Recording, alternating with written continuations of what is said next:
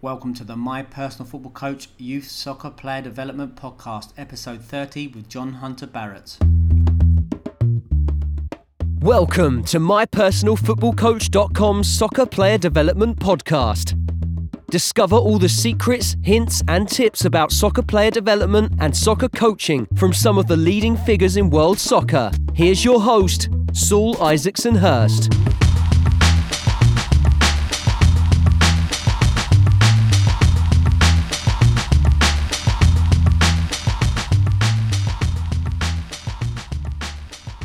Hi guys, welcome back to another show. Before we announce our guest, I just want to make a big announcement. Really privileged and proud to say that My Personal Football Coach is now supporting the LA Galaxy Academy with their official homework program to support their academy boys with their ball mastery and technical development. So really proud to be working with LA Galaxy, a massive club, huge club out there in America. And so really privileged that they've chosen the My Personal Football Coach as the app to support player development. So obviously they joined Wolves as another one of our pro club partners, and obviously local grassroots clubs, amateur youth clubs around the world with the My Personal Football Coach Club partnership. So fantastic, really proud. If you're interested in how we can support your club, whatever the player's abilities, just drop me a line, drop me an email or drop me a message on social media, and we can talk about how My Personal Football Coach Club partnership can support your club and add value to your club. Now getting into the show, really proud to have John Hunter-Barrett on the show. John's the head of coaching for the 8s to 12s at Wolverhampton Wanderers. First came across John a couple of years ago on the FA Advanced Youth Award. Immediately struck me. He's a very intelligent, eloquent guy, has a really great knowledge about the game and coaching, and so he's a really good guest. He's got lots of knowledge and information to share. So if you're interested in youth player development, particularly at the younger age groups, you're really going to enjoy this episode. A really interesting chat, definitely one of my favourites. Remember, the My Personal Football Coach app has the 5 to 7s program, the 8s to 11s program, 12 to 16, 17 plus. So we've got something for everybody. All players and all abilities will improve using this ball mastery program. And don't forget that there's a 7-day money-back guarantee. So we're that confident that you're going to like it. You can download it and try it for free. And if you don't like it, we'll give you your money back. So really proud how the app's developing, working with clubs, working with individuals, young players all around the world, older players of all ages and abilities. So really excited how that's coming on, and lots of new stuff to come in the future. So without further ado, let's get into the show. So John Hunter-Barrett, welcome to the show. Thank you very much. Can you just give us a little bit of a brief background just of your playing and coaching journey up to this point, please? Just very briefly, and then we can go into that. Yeah, so no, I had a different sort of route into academy coaching to the position I'm in now.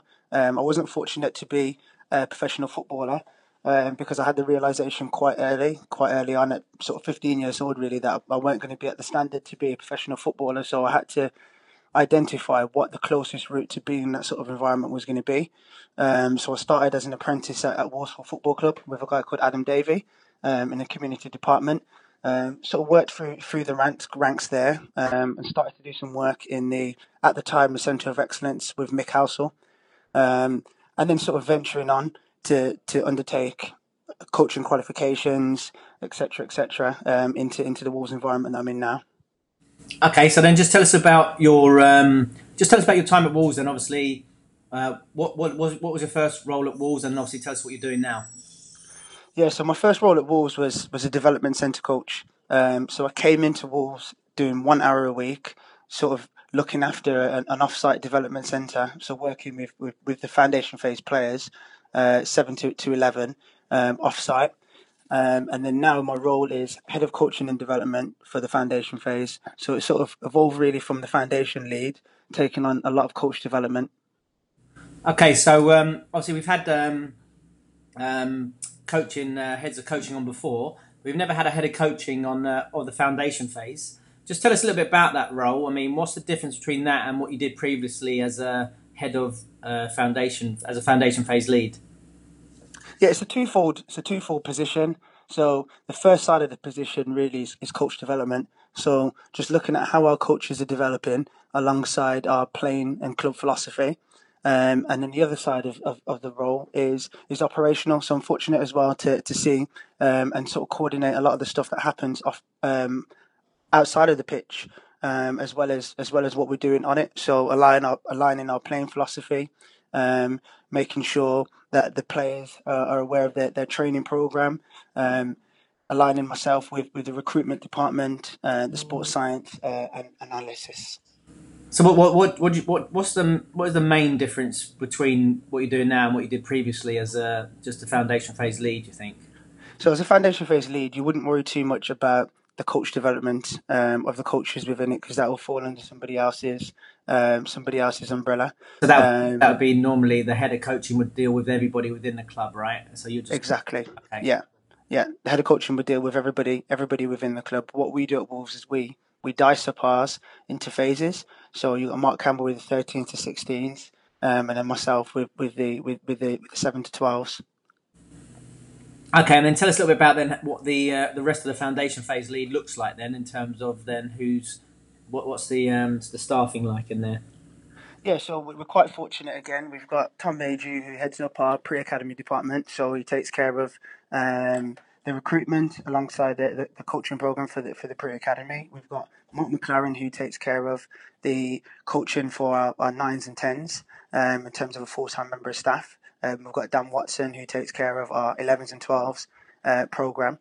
And then both of those coaches, all three of those guys really will feed into myself and just sort of coordinate the program and the delivery.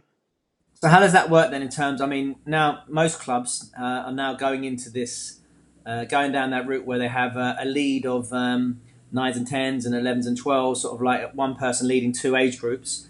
How does that work in practice, and what made you go down that route? Well, we just try to look at how is the best way to make sure that we provide quality provision across the board, alongside having somebody accountable. So traditionally, it was one person. It was a foundation lead. He was the full time staff about 5 or 6 years ago as a full time member of staff, and then working with part-time coaches really to manage the age groups. But what we looked at was how much we're actually having the boys in the program, and then having somebody who's accountable for those age groups. Because the training now is, as you're aware, from your time at sort of Tottenham and Chelsea, has grown over the last 2 or 3 years. So that's something that we looked at was to make sure that we have, like I said, somebody accountable and just sort of a clear process and way of working. So how do those guys work then? For instance, if obviously I know Dan and Mark, two top coaches. How does that work? How do they split their time between two age groups and games and stuff like that?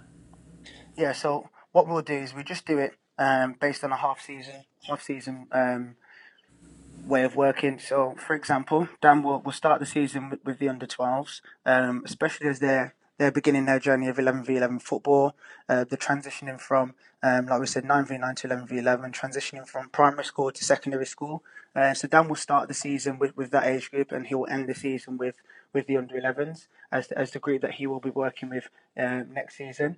And then Mark McLaren is slightly different because what we look at is the under 9s is a really, really important year. As you're aware, the first year in academy football.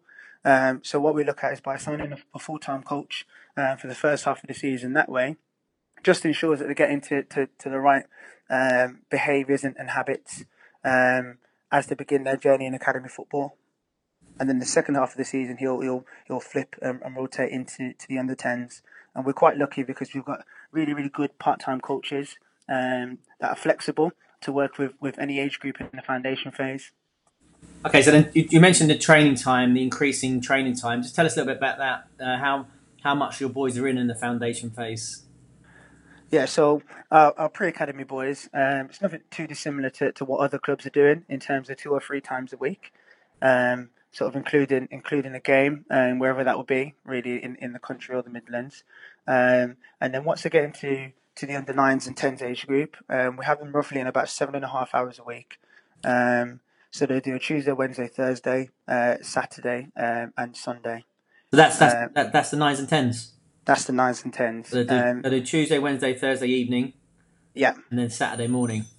Yeah. Wow. and then our under 11s and under 12s.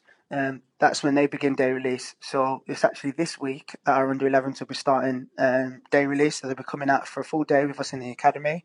And those days are quite interesting because, again, it's not just about what they're doing on the pitch. It's also important about what they're doing off the pitch as well. So we're building education. That's something that we work quite closely with at Wolves Academy. There's time for analysis. There's time for strength and conditioning. There's time for technical and tactical, of course. That's what they're coming out for, and like a variety of different things.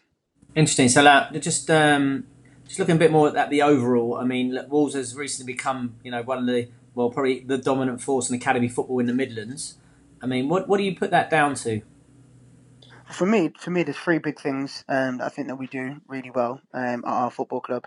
The first one is we have the right people. So we have a lot of good people that have the correct intentions to develop people, and that's what we're here for. Second thing is we have a challenging environment. So we always have people in the building that are challenging why we make certain decisions, whether that's players, whether that's parents, or whether that's staff that we bring in. And again, because we work across the departments in a multidisciplinary approach, that enables us to create that challenging environment where it's not necessarily the coach is king, because also what the analysts will see is looking for it. He's looking for it with a different lens. And then the third thing that we really believe in is evolving all the time. So again, moving with the times. So what separates us from other academies, what separates us from other football clubs is something that we always try to constantly assess. And what's the ultimate ambition for the academy in the short term and the long term future?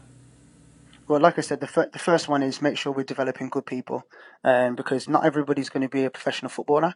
So it's important that we develop the person when they're coming through the door to when they leave, and then the ultimate aim is to continue to produce players for the first team that are good enough to play in the Premier League. But I mean, how do you see? I mean, we had this conversation the other day. I mean, how do you see yourself sitting within the academy landscape nationally, if you like? I mean, let's obviously look. You've got an amazing facility. You've got one of the best facilities in the country. Now you're a Premier League team. You've got ambitious owners. I mean, what's the idea? I mean, where do you think you can take the academy? Yeah, no, we're striving to be the best. We're striving to be the best. I mean, EPPP a couple of years ago actually ranked us in the top three in terms of what we're actually doing here at Wolves. But we actually have ambitions to be the best. So again, through our challenging environment, we're always trying to be the best, trying to recruit the best, whether that's players, whether that's staff. To keep challenging, the likes of Chelsea, the likes of Tottenham, the likes of Man City, to be the best academy in the country. Interesting. I mean, yeah, because I know we had this conversation the other day, and it's just interesting because where you sit within geographically, do you see that as an opportunity? I mean, you have, if you're talking about academies that are dominating the academy system, if you like, through maybe investment, you have maybe Man City in the north who produce, throwing a lot of money at it, Chelsea in the south, and could you be the club in the Midlands? That's what we're striving to be. Look, geographically where we are, smack bang in the middle of the country, enables us to recruit wider than maybe a Chelsea would if you're based down south, or maybe a Man City if you're based up north. With us being in the Midlands, enables us to recruit from both. So again, we're challenging to be the best. Do you think has your recruitment strategy changed? I mean, recently due to that. I mean, obviously, I know I worked with Joseph in the summer. In conjunction with you guys, a player you recruited from Southend. Are you trying to get players in from further afield? Yeah, no, of course. I think that we're quite fortunate again. I think I might have mentioned earlier on in the conversation to have a schools program that we basically work with, which is again really really important to us. It's important for a number of reasons. Like I said, developing the person and the people, but also enables us to recruit a little bit better because we're able to provide education for players that are coming into our football club. So in terms of your question, has it changed or say it's evolved? We're just trying to look long term. What's best for Wolves Academy long term to be the best and to get the best players through the door. So tell us a little bit about your schools program then. Yeah, so again, through each we'll be introducing the full-time program. We just had to have a look at how best is it going to work for Wolves Academy. Never mind what anybody else is doing in that sense. And the best way for us to do was to establish some really good links with really good schools. So we're very fortunate to work with Thomas Telford, and we're very fortunate also to work with the likes of the Royal School, or there's different there's a variety of different partner schools that we work with, but the two biggest ones really are Thomas Telford and the Royal, and sort of with that it allows us to sort of create a flexible timetable for the boys, where they're able to come in during the mornings and then go to school in the afternoons, but also catch up with sessions that they're missing when they are here at the academy. So what age do they start there at the school? So we start our full-time program from under 12s. So literally their first year of secondary school. So again, with us aligning that also with Dan taking the team, having a full-time coach sort of there, enables us to sort of create, like I said, a flexible timetable that allows them to make sure that they have opportunity to develop here, but also have opportunity to catch up with their schoolwork and make sure that they don't fall behind. So are all the under 12s in that school program then? Not every single under 12, no, because it's an elite program. Again, similar to the background that you've come from, it is selected players that are on that program. However, there are more boys that do actually go to that school as well. Interesting. And so how many? So for instance, the 12s then. So just tell us about their week. What would their training week be like when they're at the school? Yeah, so their training week, again, it's like I mentioned to you before, it's flexible, it's around the individual, and making sure it fits and works for them. But if I'm looking at the general player, he'll train on a Monday evening, he'll train on a Wednesday, all day for school release. He'll come in on a Thursday evening, or he will do a Friday morning, and then again, we're flexible with the Saturdays, because again, what we try to do is make sure they have time at home or time with their families. Because one thing we actually thought about and evaluated was, when do these boys actually have opportunity to have a lion, get up a little bit later in the morning rather than getting up at 6 or 7 o'clock every day of the week. So again, we're flexible with the Saturdays with the full-time players, and then obviously Sundays are compulsory because it's game day. Interesting. Okay, and look, the way you're measured is about the players you're producing. I mean, now you're getting, you got quite prolific now in producing players for the first team and also for the England youth teams, which is a lot of academies measured. But I mean, tell us about, for instance, Morgan Gibbs White, who came through the academy, won the under-17s World Cup. He played against United the other day. I mean, tell us a bit about his development. Yeah, so Morgan's had an interesting journey. He was, I think, on the second cohort of players really to come out on the full-time program, but it was when we actually started it, so it was towards the end of his academy journey, so to speak. The guys like Mark Campbell and Dan Watson, who've been here for a very long time, seeing him walk through the door, as under 7, under 8, and then sort of developing through the program. When he started to peak, really was around 15 years old. And again, at 15, he was training with the 18s. At 16, he was training with the 23s, and then moved very quickly to the first team to make his debut. So Morgan's had an interesting, very interesting journey. As a character, very driven, very focused, knows exactly what he wants to achieve. So again, with the ambitions at the moment of the football club, is in the right environment. And so just tell us about then generally the philosophy of the club at the foundation phase. Tell us a bit about that. Yeah, so at the moment, again, for us being an evolving club, what we're doing is we're actually challenging our philosophy. So we know it's working because players are being produced, but how can it be better? is a conversation that we're actually having at the moment. So our playing philosophy, we work from 4 phases.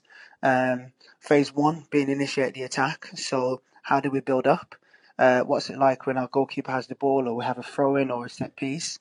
Linking into phase 2. So it's how do we finish the attack? Are we creative? How do we create chances? Phase 3. So it's when the opposing keeper has the ball, or the opposition have the ball, and how do we press? Do we press? Do we delay? Again, that's the decision really the players have to make. Linking to phase 4, and how we defend the goal. So each week we'll spend a week on a particular phase, and then we'll move around, because what we believe in is periodized learning for players. So rather than doing the same thing for 6 weeks, we believe in doing it in smaller chunks. So spending a week on something and then moving on and then revisiting it again, 3 to 4 weeks later is a good way for players to learn. And I mean, what about, so for instance, the under 9s and the under 12s? I mean, how will those sessions differ, if they do, or do they similar? I mean, what's the provision like for a 9-year-old compared to the 12-year-old? Yeah. So again, at 9s, again, it's a heavy ball mastery focus. So what are they like with the ball? So a lot of the practices are around the boys being on the ball. So I mentioned, for example, they come in on a Tuesday.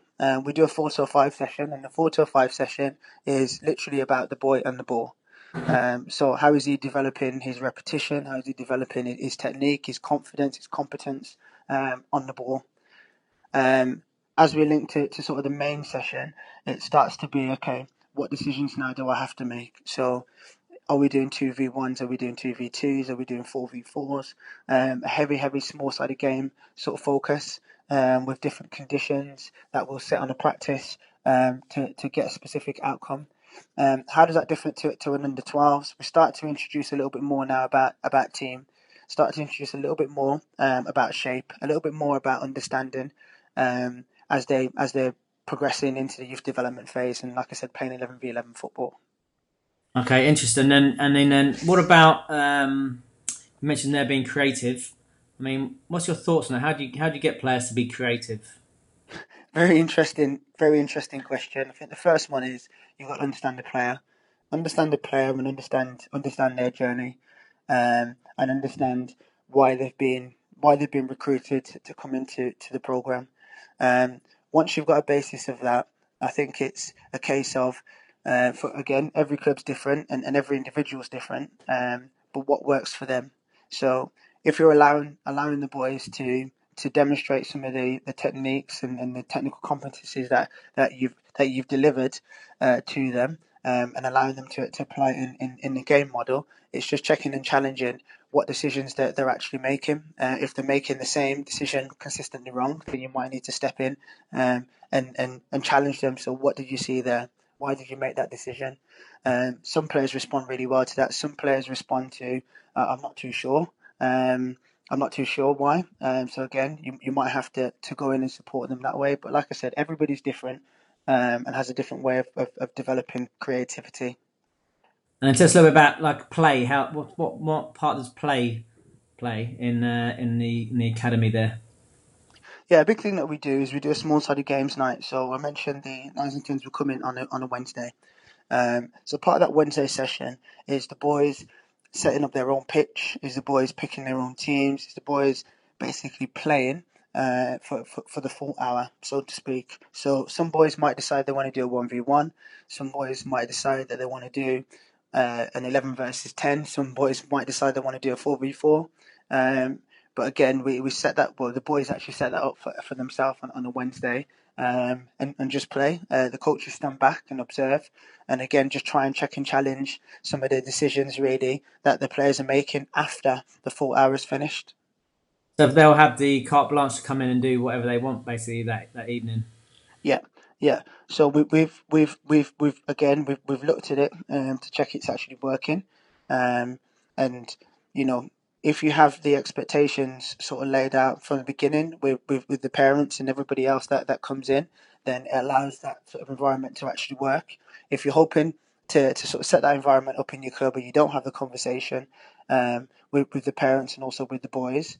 And also with the staff as well, then people have that expectation that my son isn't being coached, but actually he's in that environment where he's coaching himself, he's coaching his teammates, with the blending age groups as well. So we have our 8s, 9s, and 10s in on that night.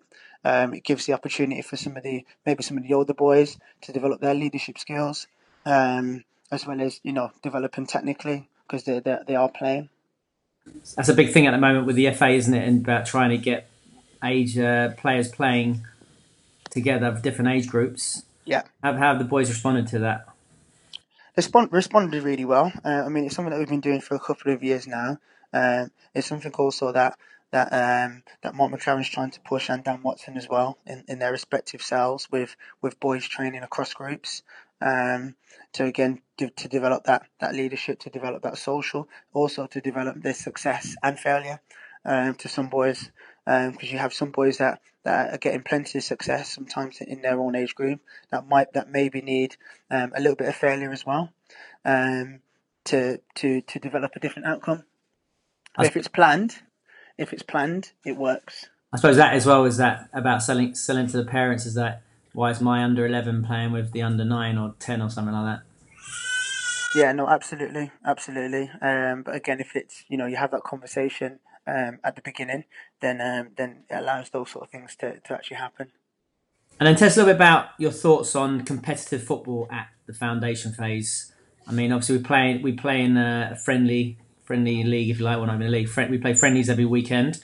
I mean, what do you think about that? Do you think that could be improved, or how do you combat it, or how do you? I mean, there are now more competitions. I mean, do you go on tours? How do you get the balance for the boys? Yeah, I think it comes down to your planning. So what's your planning like off season? So when the boys aren't here, how do you plan? How do you plan their year? So the way that we try to look at it is just try and find solutions to make sure that the boys have opportunity to compete and play in competition. Because if you look at a 9 or 10-year-old, they do want to win. They are competitive, they are driven, which is why things like 1v1 practices actually work, because you see the competition come out in them. For us, what we try to do is just look at our whole year, and just plan in and drop in tours and tournaments where we go abroad.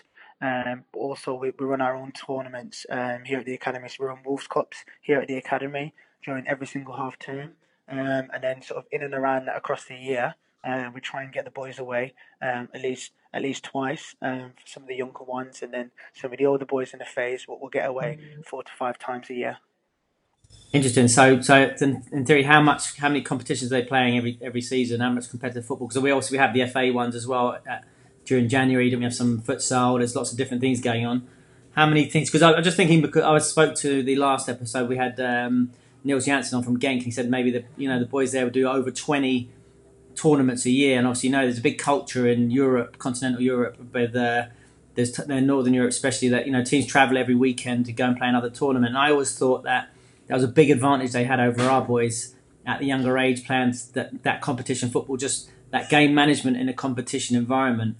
So I mean, it's just, I think how do we challenge our boys to get in more environments? Well, I'm not suggesting we have a competitive league every week. I don't think that's right, but just having a balance and having a taste of both. Yeah, I think it works both ways. For us, we try and get them at least 15 to 20, including Premier League, including Wolves Cups, including international tours.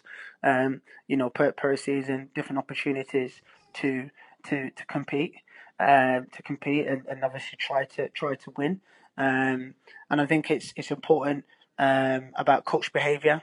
So what's it like when you do get success, and also thinking about what it's like when you don't maybe get the desired outcome that you want from it. So it's what I'm getting at is it's okay having a competitive environment for the players and competitive games, but the behaviour really around it is important to what sort of shapes the way that they win or the way that they lose. Well, what is your opinion about a winning mentality, that sort of thing? Sorry, say that again? What is your opinion to having a winning mentality that a lot of academies have?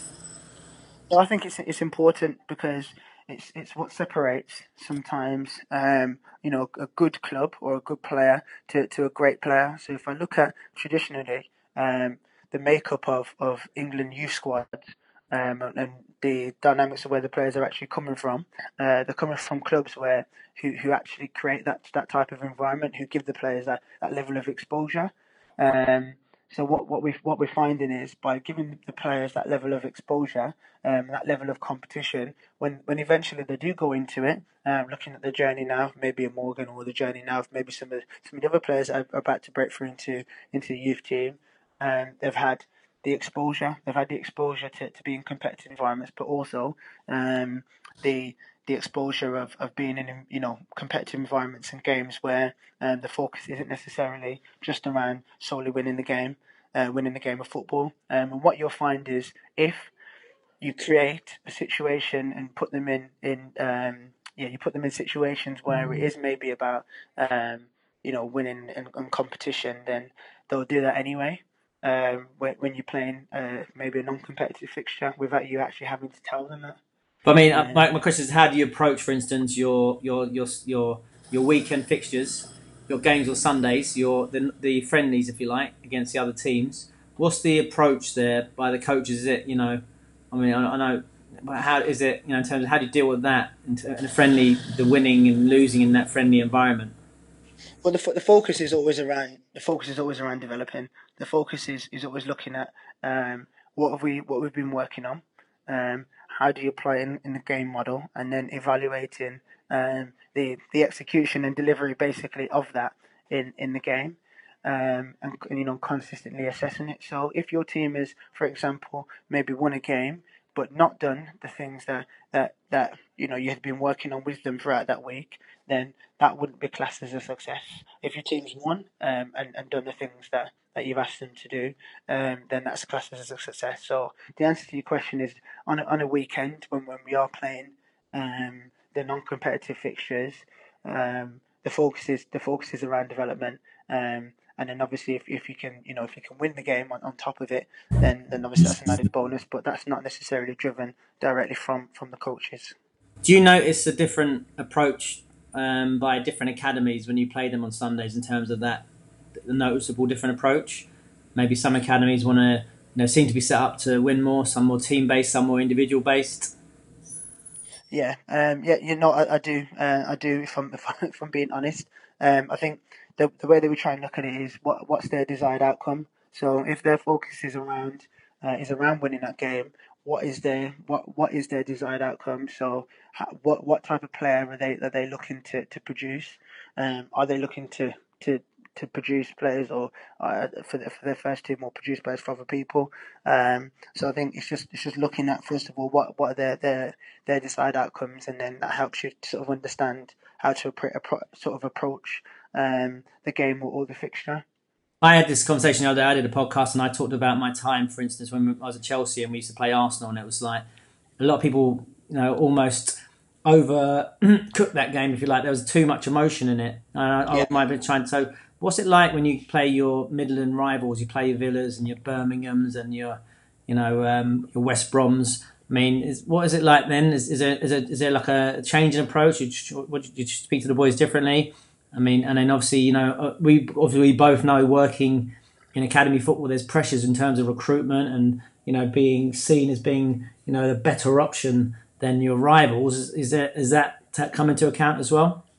I think we don't have to tell our players to behave or act any differently for those types of games, because naturally they understand the importance of a local academy game.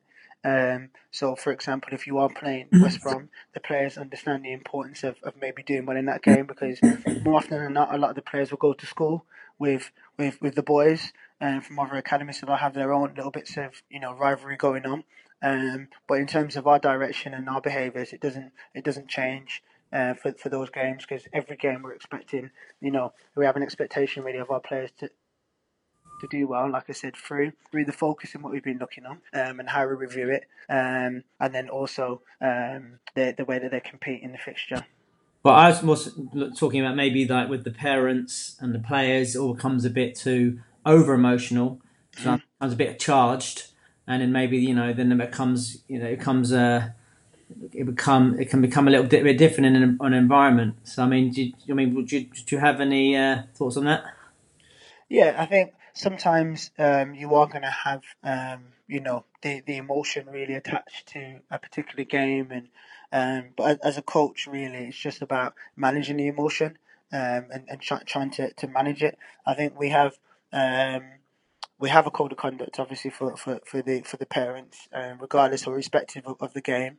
And sometimes it is difficult for people to sort of adhere to that code of conduct, especially if it is a local game, because they want their boys to do well.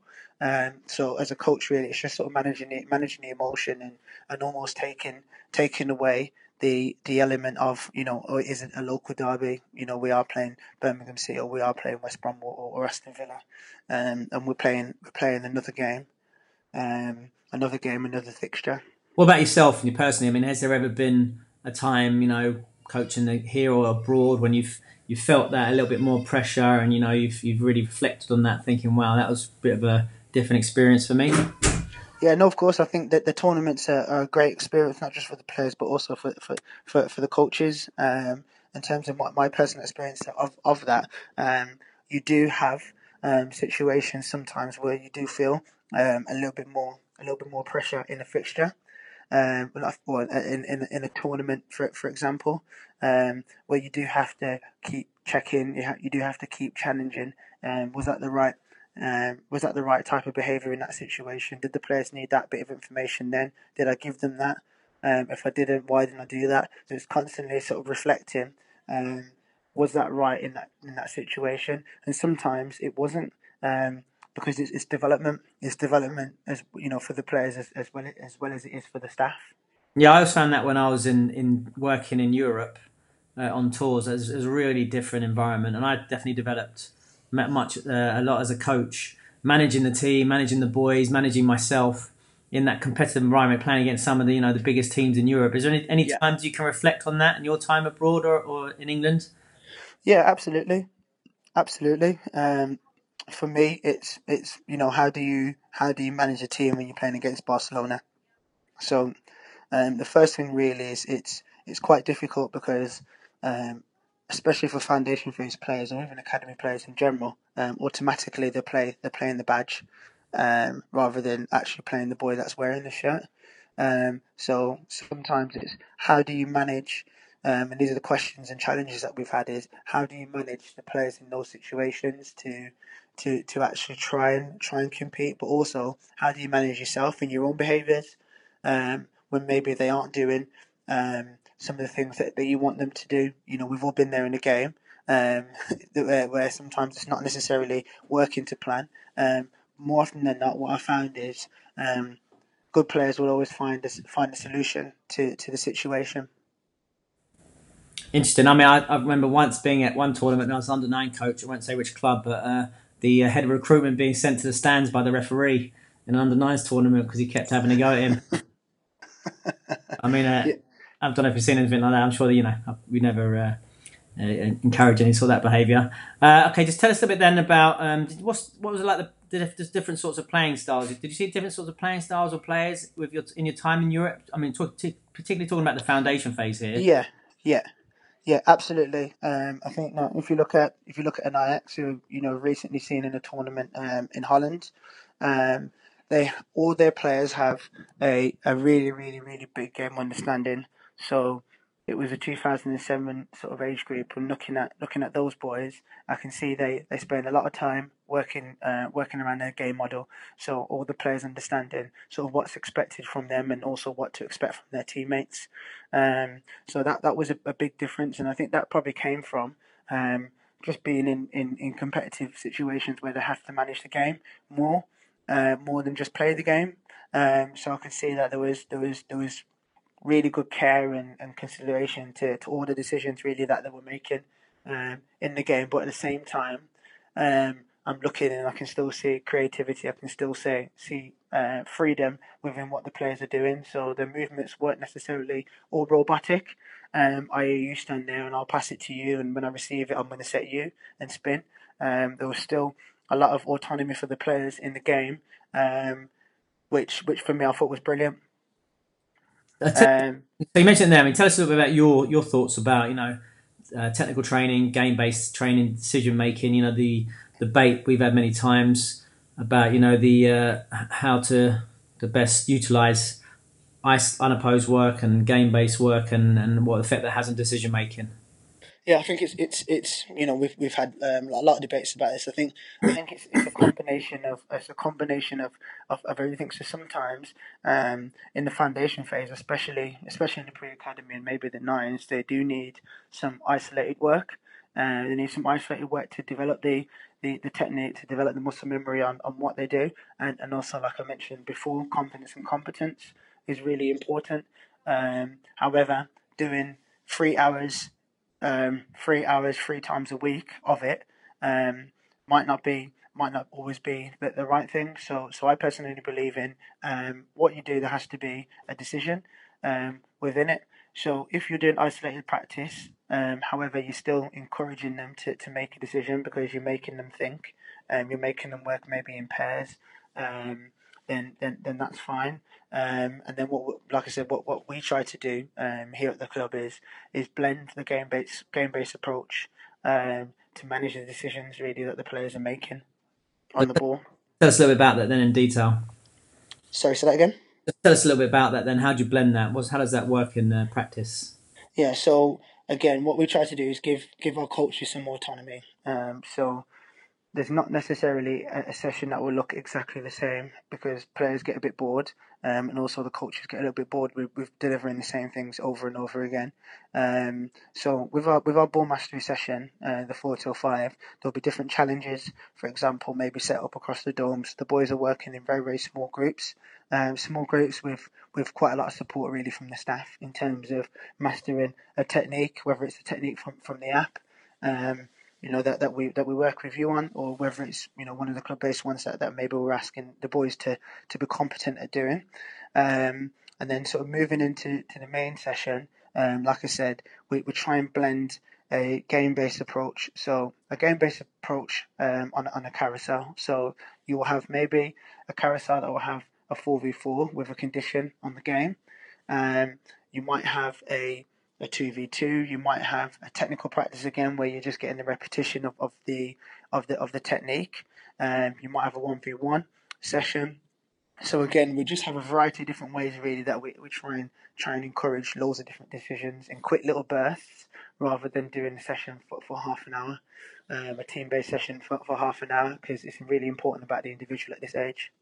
I think for me, that's the important thing, isn't it? It's about having that balance. It's about having, that game time, that game-based training, but also with that individual technical work, that individual time with the ball. That's so important. It's just about really thinking about how long to do it and when's most effective to do it. I mean, you look, as we know, we talked about the best academies in the world all doing this. Surely that's the way to go, isn't it? Just having an understanding about when and where to use it.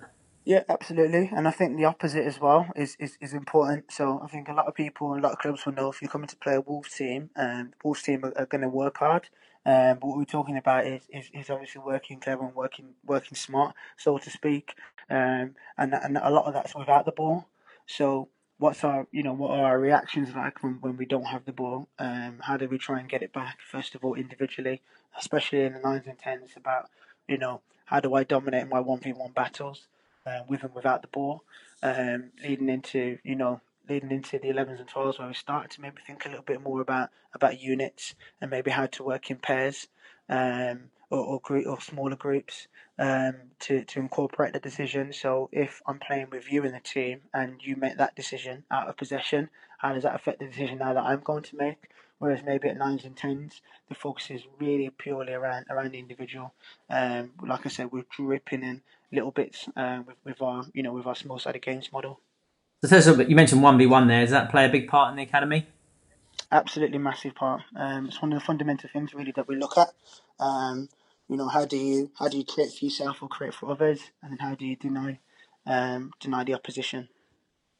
So what does that look like in practice then in delivery? In delivery, like I said, the boys will get opportunity to do some isolated bits. Like I said, where they're developing that technique and understanding, and when it comes to actually trialing it, we have a heavy, especially in nines and tens, and 11s, a heavy 1v1 focus. So a lot of the sessions will be set up to create 1v1 situations. So I think often people think, 1v1 is literally me attacking you and trying to get to that goal. Like could be like that at that purest form. However, we do have practices where it's set up to create 1v1s across the pitch, whether it's in a wide zone, whether it's wide going to central. It's a heavy focus around what does it look like now when I'm faced up against somebody. It might be front facing, it might be with my back to goal. Like a variety of different ways, really. Okay, and then just a little bit about individuals within the foundation phase. How do you challenge an individual? Someone who, say, for instance, someone who's an under 9 who's really, doing really, really well. What are the strategies you use to challenge someone? Yeah, so I think the obvious thing really within academy football is we'll just put them up to challenge them, which sometimes might be the case if they're surpassing really where the level of the group, and maybe they need that next might be a social challenge, it might be a site challenge sometimes, it might be a technical challenge, it might be a physical one, for example. So that's the obvious one, and then the other one really is we try to sometimes put them in underloaded situations. So if you've got a boy, for example, that plays centrally, you might play him 1 versus 2 in a game, but also understand that he might not necessarily get success. So that's just one example of the ways that we try and challenge on a technical or tactical perspective, and then the social or psych it might be setting different challenges that they can actually quantify during a game, and they feel they have more of a direct focus to actually achieve a specific outcome. It might be asking them to take team talks. It might be asking them to be the captain. Again, it depends on what area in particular you are looking to maybe challenge. Because this leads nicely into my next area. I mean, obviously, from my experience, the challenge you had was that all parents see playing up as the golden ticket, if you like. That's what everyone's aimed at, and it's sometimes how do you communicate to them that there's other ways to get those challenges out of players. No, I think the first way really is making sure you've got a challenging group, where you don't necessarily have a clear two that are striving that far ahead of everybody else. That makes all sort of discussions very difficult. So that's the first way. Is we just try to make sure we recruit the best players. The best players locally, the best players nationally, to make sure we have those challenging groups where the boys actually feel like they're developing because they're playing around other good players. And I think the other way, I'm trying not to lose my train of thought. Um,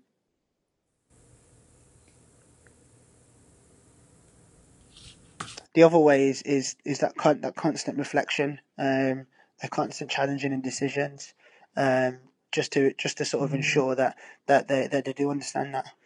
So tell us a bit about then your parents. I mean, what sort of strategies do you have in place to support parents when they come into the academy? Obviously, we know it's a very challenging environment, logistically and mentally. How do you help support parents on their journey? Yeah, so the first thing they do when they come in is they'll have an induction. So you have a start of season induction, but also we're developing a new joiners induction as well. So when they do come and join the program, just getting inducted really by the relevant person across the departments to make sure that they have they understand really who to speak to for specific things, and also understand what we're trying to do with their son. And then the second one really is throughout the season we have our education and welfare department delivering parental workshops to the parents on positive parenting, good behaviour. We have our psychologists also deliver some workshops as well. Sort of inclusive workshops really with the parents on dealing with success and failure, also performing under pressure, just sort of linking on from our conversation we had before. And that's really how we do it. It is something that we are looking at, again, consistently looking at trying to improve and make better. Because the game's becoming more and more challenging, it's becoming more and more competitive. Being a Premier League club, we're talking about wanting to become one of the best academies in the country. It's going to become tougher, so that sort of high demand really is going to seek some high support. And moving on to your coaches, what do you look for when you're looking for a new coach, and how do you go about getting one and recruiting them? Yeah, so we've actually got an advert out now at the moment for some foundation phase coaches. We're just looking for coaches to come and join our team. First thing we look at really is personality. What type of personality do you have around the building and around the players? Because like I said, part of us always trying to evolve is making sure we have the right people in the building, and it's easier said than done. So like I said, we look for personality, and we then look for how do you develop relationships really with people in the building. So people being players, parents, and obviously other members of staff as well. And then when you actually get an opportunity to deliver, we're looking at again how do you get your message across to the players. And it's always difficult to assess whether somebody is very, very good for looking at them for an hour's work of coaching. But how do you get your message across, your desired outcomes out to the players, and then does it fit really with what we're trying to do? And what about coach development then? How do you develop your coaches, keep them on the top of their game? First thing is what do they want to achieve? What do they want to achieve? Where do they want to go? When you've got that understanding, we just try and set key areas really for them to focus on throughout the year. So what we're trying not to do is set 25 areas of development, for example. And just the same as it will be for players, you'll have a super strength, something that you want to consistently stay doing. And you'll have maybe one or two areas of development that you'll sort of seek support on throughout the year. So myself and Mark and also Scott Sellers will spend time really working with the coaches on their PDPs and sort of their areas really that they want to focus on. We'll work with the analysis team as well to get them mic'd up and get sessions recorded, and then provide some feedback. But again, it's two-way. So what did you think? And also what have we seen? We'll do drop-in sessions as well. So sometimes they're not necessarily sort of planned in and expected. Where we'll go in and sort of work with the coaches. Again, just trying for them to achieve their desired outcomes in the session, but also their focus is really on what they want to improve. And then another big way really is looking at what do we have internally or externally that might help you develop your communication, for example, or help you develop your leadership.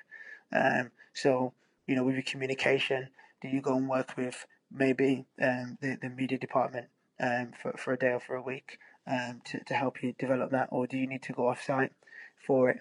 We're quite good as well at Wolves with our staff CPD. So we call it staff CPD because again we're trying to incorporate all the staff within it. Obviously you'll have some coach specific stuff, but what we try to do is get together really each block, so each sort of every 6 weeks, really as a group of staff, and then sort of run a staff development afternoon or staff development evening, with guest speakers coming in from different industries, coming in to sort of share their journey or share their area of expertise, and then we just try to pick off bits that are transferable to what we're doing and in the academy.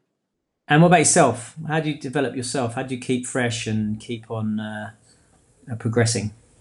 I've just recently enrolled on a course, a Masters in Sports Directorship, up at Manchester Uni, and it's a really, really good, challenging course that speaks a lot around leadership, speaks a lot around communication, and there's a lot of challenging people, challenging staff as well, who deliver on the course. So that's how I try to keep developing.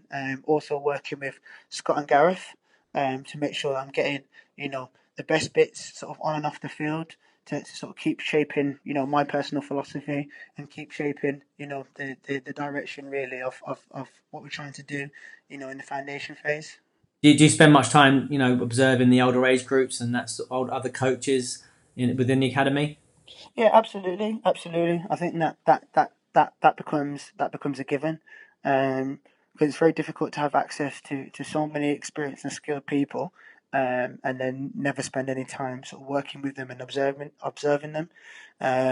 So again, a year or two ago, I spent quite a lot of time really working with Scott, having a look at how the under 23s sort of set up and work, which is the complete opposite end of of the spectrum in terms of the foundation phase. So you're looking at 10 years down the line, so to speak, and how those how that sort of environment is sort of set up.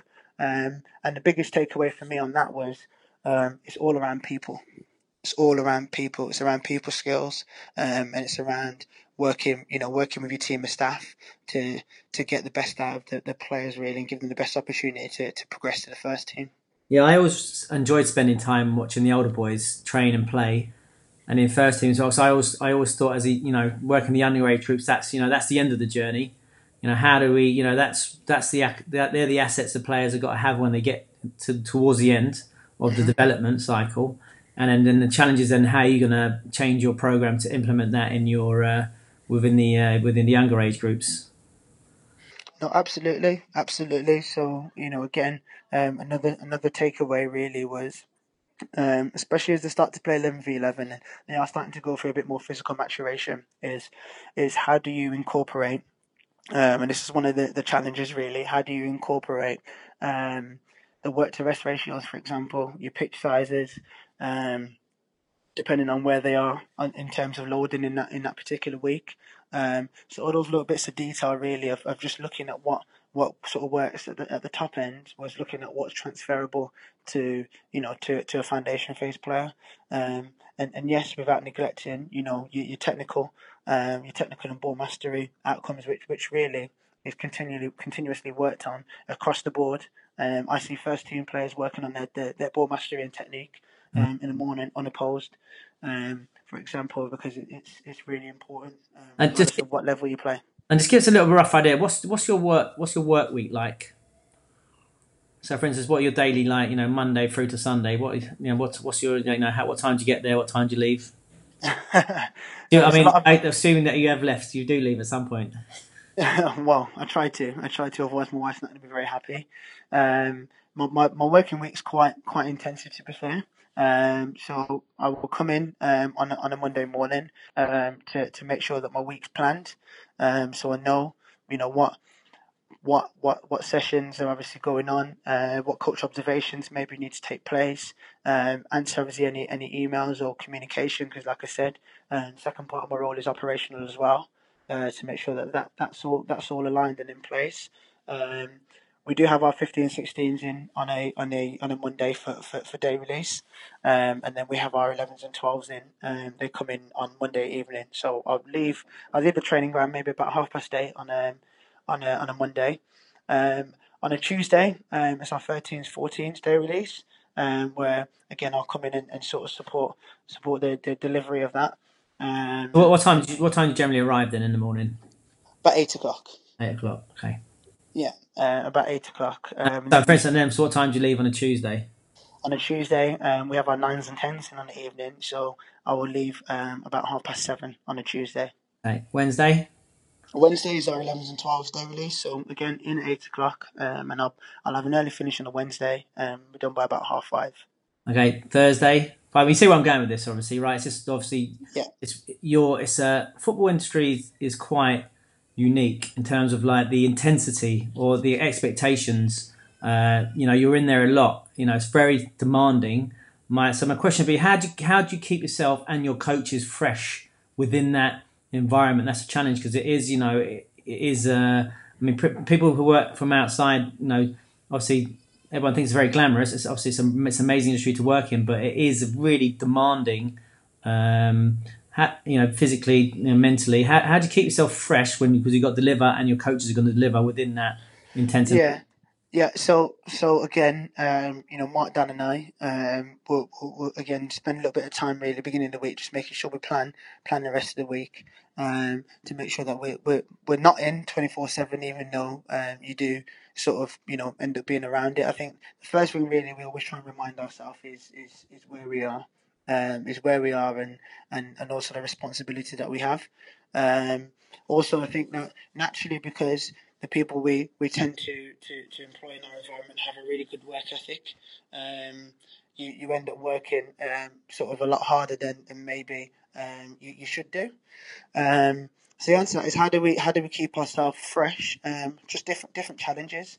So so for example, Mark will do some work with the 13s and 14s as well. Dan will do some work with the pre-academy as well. So to keep himself sort of fresh, really, in terms of what he's doing, he will sort of manage it that way. If the lads can have a an early finish, then we'll try and give them that. And sort of manage the session sometimes with part-time staff. Um, Making sure that during unloading weeks we have an unloading week every seventh week. We try to give some of the guys some time back there with their families, and then obviously during our complete off season and downtime, where possible, really we try and get away. So you do have a bit of a fresh break. So I think when you sort of manage your own expectations and know what what your end goal is, and that helps you sort of manage, if you're scaling it backwards, manage what you're doing on a daily and sort of weekly basis. Interesting. And then what about yourself? What's your ultimate ambition? Where would you like to go in the game? I mean, look, I'm doing the sporting directors course now, and again that will develop me as a leader, and also help me understand some of the stuff that's maybe happening off the pitch, and then also through coaching qualifications and CPDs, making sure that I'm still developing as a coach. As a new licensed coach or an advanced youth award holder, keep developing in that area. But ultimate ambition, in terms of short to medium, would be to become an academy manager. Wow, fantastic. And then what about? I just got to ask you. Obviously, you've been using the My Personal Football Coach app for three seasons, coming to fourth season. Just tell us what sort of influence that's had, effect that's had on the academy and the boys. I think it's just given a massive technical focus. It's given an opportunity for and visual sort of clarity, really, for the parents more so than anyone, the players and the parents. So sometimes with key skills in football clubs, there isn't really the visual aid for people to maybe work on it outside of their time here. I know they're here a lot, but ultimately you've got to do extras if you want to become a footballer and be an elite player really within the program. So I think that the app's really just given us some clarity on the technical direction, really, in terms of what we're asking our players to actually do, and also giving us a source or a platform really to hold people. Hold people to account, make it more accountable, really, on specific moves. Fantastic. And then what's your advice be to aspiring coaches who want to get to somewhere like you've got to in the pro game, the academy game? I think a few things really. I think commitment's a big thing. So you've got to be willing to do stuff for nothing. So again, when I started, I'd done at least 2 seasons on Warsaw Centre of Excellence under Mikhail for nothing, without earning any sort of financial reward for it. But I was developing as a person. So that's the first thing. I think that the second thing is going to be understanding that there's an expectation from the Premier League for players to do 10,000 hours. But often I see coaches get a UEFA B or UEFA A, and then that's it. I'm in. I know everything I need to know. So actually, my advice would be to make sure that you spend time really just understanding yourself and understanding what your end goal is, and then making sure you match it really with the type of environment that's going to challenge you. So a lot of grassroots work that I see going on is excellent. and sometimes doesn't receive the positive sort of feedback or spotlight that it should, because there's a lot of really really good things that's going on out there in the fields. So like I said, yeah, I think you got to serve time really as a coach, and then finally really is make sure you spend time trying to understand people, because people skills are one of the most important skills I think to have working in professional football. Fantastic. And what about a young aspiring player who wants to get all the way and play for England and play in the Premier League like Morgan Gibbs-White? I think having the personal drive, but also understanding that sometimes there are a number of different sort of opportunities out there. So finding the right type of club is important. Is important for you. But then, like I said, having the personal drive really to try and want to do more, to be better and to be the best, but also be committed to being the best, and not necessarily feeling comfortable, really, really, really comfortable in a football club, and then thinking that the journey's never going to end. Always got to try and achieve. Once you've achieved the next goal, the next target, try and get the next one after that. Plan for the next one. So again, just to summarise, and that really is for me, it's finding the right environment for you, the right program for you, but also making sure that you keep challenging and trying to improve. And a little birdie tells me that you're still playing a little bit of five-a-side with some of the boys. Is that right? Are you still practicing your 1v1 skills in them games? Trying to. trying to on a weekly basis. On a Monday night we play. Some of us we play five-a-side in a competitive league, and it's a good opportunity really to just try and down tools as such really, and just try and enjoy the game. John, thanks very much for your time. It's been amazing. Really appreciate it. Thank you very much. Thanks for tuning in to the MyPersonalFootballCoach.com Soccer Player Development Podcast. MyPersonalFootballCoach.com's Dynamic Ball Mastery Program is the world's leading online individual technical training program, proven and developed at the highest level in the English Premier League.